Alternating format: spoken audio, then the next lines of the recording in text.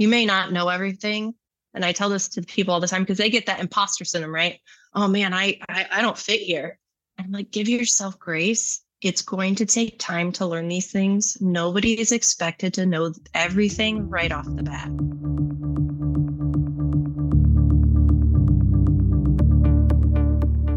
We're continuing our celebration of Women's History Month with our series of interviews with women in cybersecurity, from CISOs and the lessons they've learned to what the next generation of defenders has to offer. We're bringing you 2 interviews per week all month long. When it comes to succeeding in the workplace, what is the role of culture? How do you know if it's one of cultivation or one that's toxic? And what can you do about it?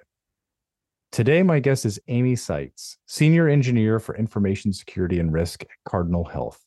I wanted to talk to her about standing up to toxic workplace cultures and knowing your worth. Amy Seitz, welcome to First Watch. Hi there. I'm happy to be here. Thank you for inviting me. Absolutely. Why don't we start in the most obvious place, which is tell us a little bit about your journey into cybersecurity. How did you get where you are today? Yeah, this is always an interesting question, right? For those who are transitioning, I was actually a transitioner. About, I want to say like early 30s, I transitioned. I was in an HR role, but I was also going to school for IT. And during that time, I was also working for a security company. And I was working for the security company for quite some time. It provided physical security guards for federal contracts throughout the United States. It was a really cool place to work. And so I had this security mindset while I'm in school for IT. And I decided to change my degree from business information systems to database administration. And then from that to information security. I started off graduating from DeVry. And then I started out like a lot of us at a IT help desk. It was a startup. And so while I was there, I had a really unique opportunity to create a cybersecurity program for a small company. After that, and that's really rare to find somebody that kind of just graduated and being provided that opportunity. So it was a really awesome way to learn. Right. Yeah, I was going to say that's a baptism of fire, just like going and create a security program. Yeah. And I had another opportunity to do that at another company. I've also worked in third party, and then currently at Cardinal Health, and I got brought in to do policies. Policy writing is something I've been doing as a part of my job in every single role that I've had. So I would say that I am a technical writer by experience, right?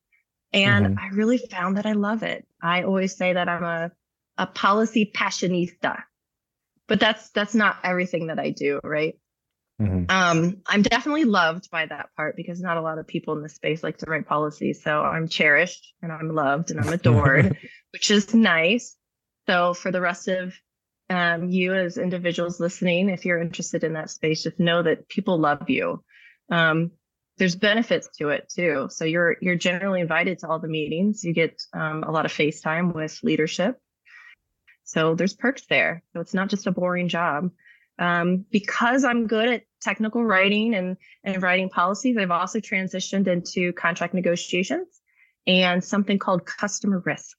And that's a really unique area where you are responding to inquiries that customers have on your information security program. And you're working with subject matter experts trying to determine what's appropriate response to send to the customer for their inquiry, like what's consumable. So interesting. Well, good. I appreciate that. And so I want to use this time to address something that you and I were talking about offline, which is toxic workplace cultures. So let me double back. It sounds like you had, from your description, a lot of opportunity and abilities to cultivate and opportunities to grow. But I know you're passionate about helping, especially women in cyber, identify and stand up to toxic workplace cultures. But there's a lot in that subject. There's a lot to unpack there. So I do want to give you some space to kind of elaborate on what does that issue mean to you specifically before we dig into the weeds? Yeah, absolutely. I think it's an interesting topic because a lot of times you don't know you're in a toxic work environment until you're in a healthy work environment, right? Oh, for sure. So, Yeah. right. And then you're like, wow, you guys do this and you don't care if I do this. And you're like, I mean, you're like, okay. And you constantly have this, feeling of you're not good enough. And it's really, kind of PTSD from a previous work environment. And I'd also like to caveat that some areas may not even realize they're being toxic, right? Mm-hmm, But sure. yeah, they're not meaning to. It was, a lot of times it's just a culture that once was, and now it's hopefully transitioning to something better. But what I'd like to say to everyone, and I think this is the common practice, whether you're a female or whatever identity that you choose, right? So I think that everyone may struggle with this. But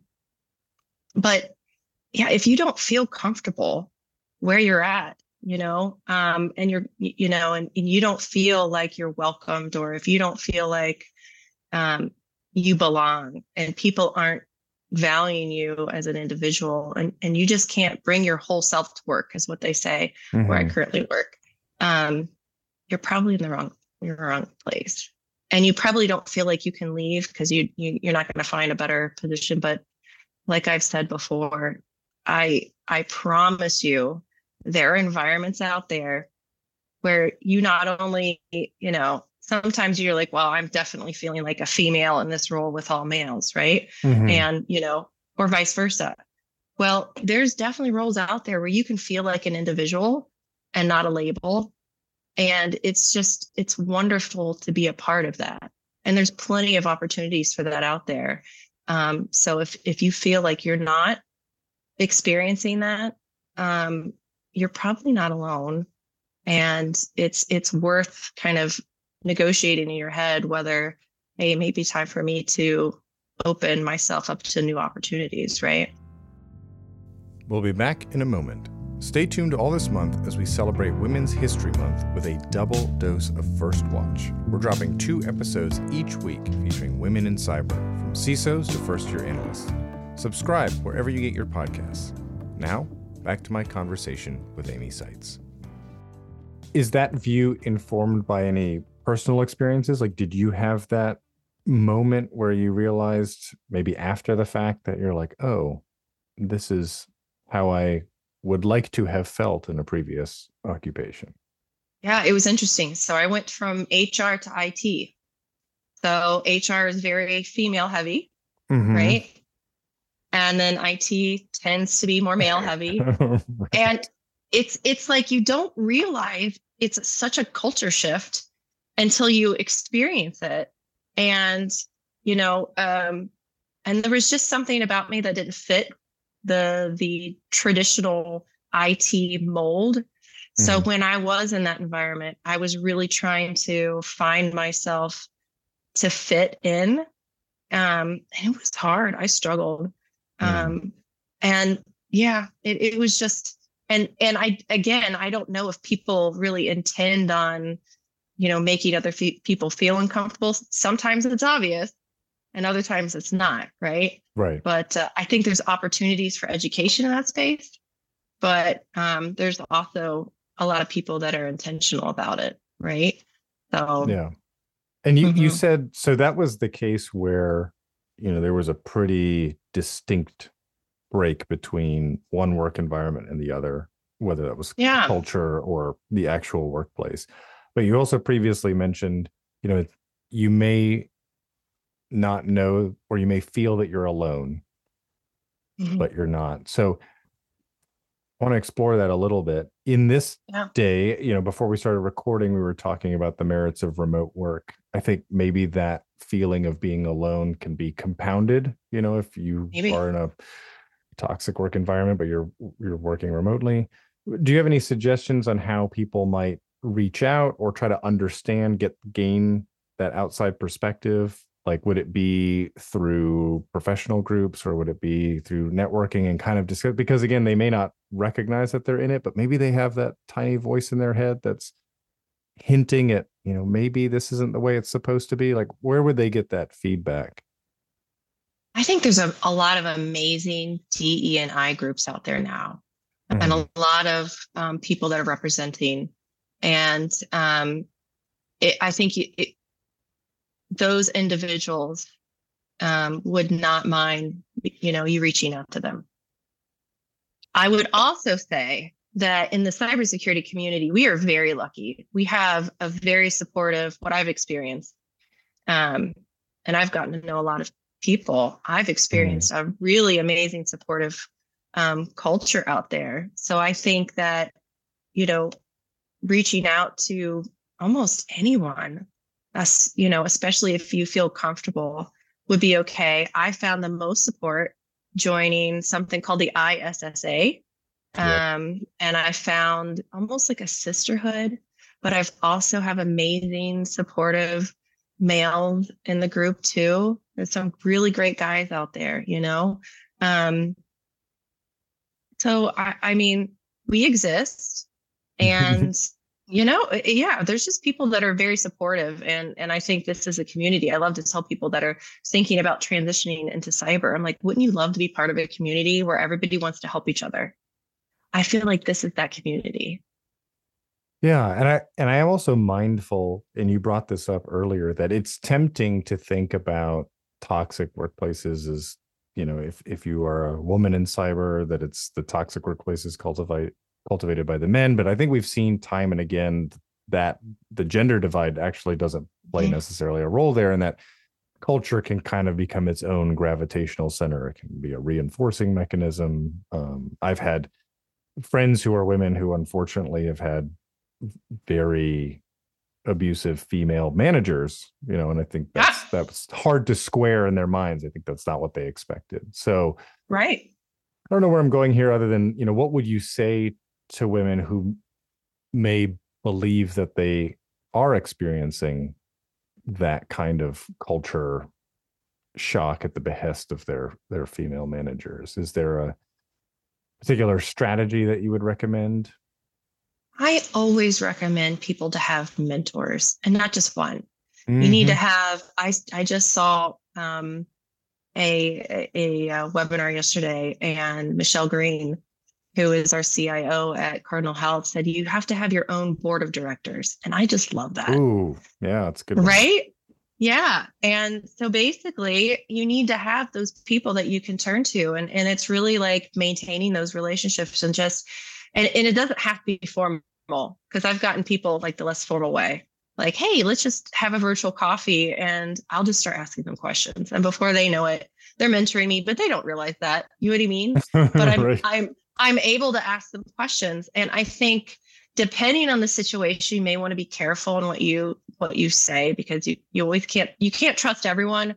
But I think the best thing is to maintain a dialogue, right? Because if you don't kind of open up and talk about what your current workplace environment is, you may not even realize it's a toxic one. Yeah. Right. So I think it's important to do that. But if something, serious is going on, I would make sure that you have somebody that you can confide in as well. That is going to hold your trust. That's important too. Yeah. So given all that you've learned and the role of mentorship, because I know you also are a mentor, is there anything that you've learned that you would go back and tell your earlier career self?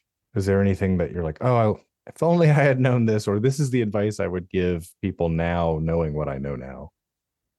Oh gosh, I really struggled when I first started out in IT. And there were times where I just did not feel smart enough. And my husband was very supportive. So I was very lucky to have that support system. Not everybody does, but I would literally go back to her and say, you're good enough. You may not know everything. And I tell this to people all the time, because they get that imposter syndrome, right? Oh man, I don't fit here. I'm like, give yourself grace. It's going to take time to learn these things. Nobody is expected to know everything right off the bat. Nobody is. And if they do, they're either, you know, some level of extreme genius, or there's a scam going on, right? So, right? So it's not normal. I've talked to a lot of people, especially those that are just starting out or transitioning. And yeah, it's give yourself some grace. You are good enough.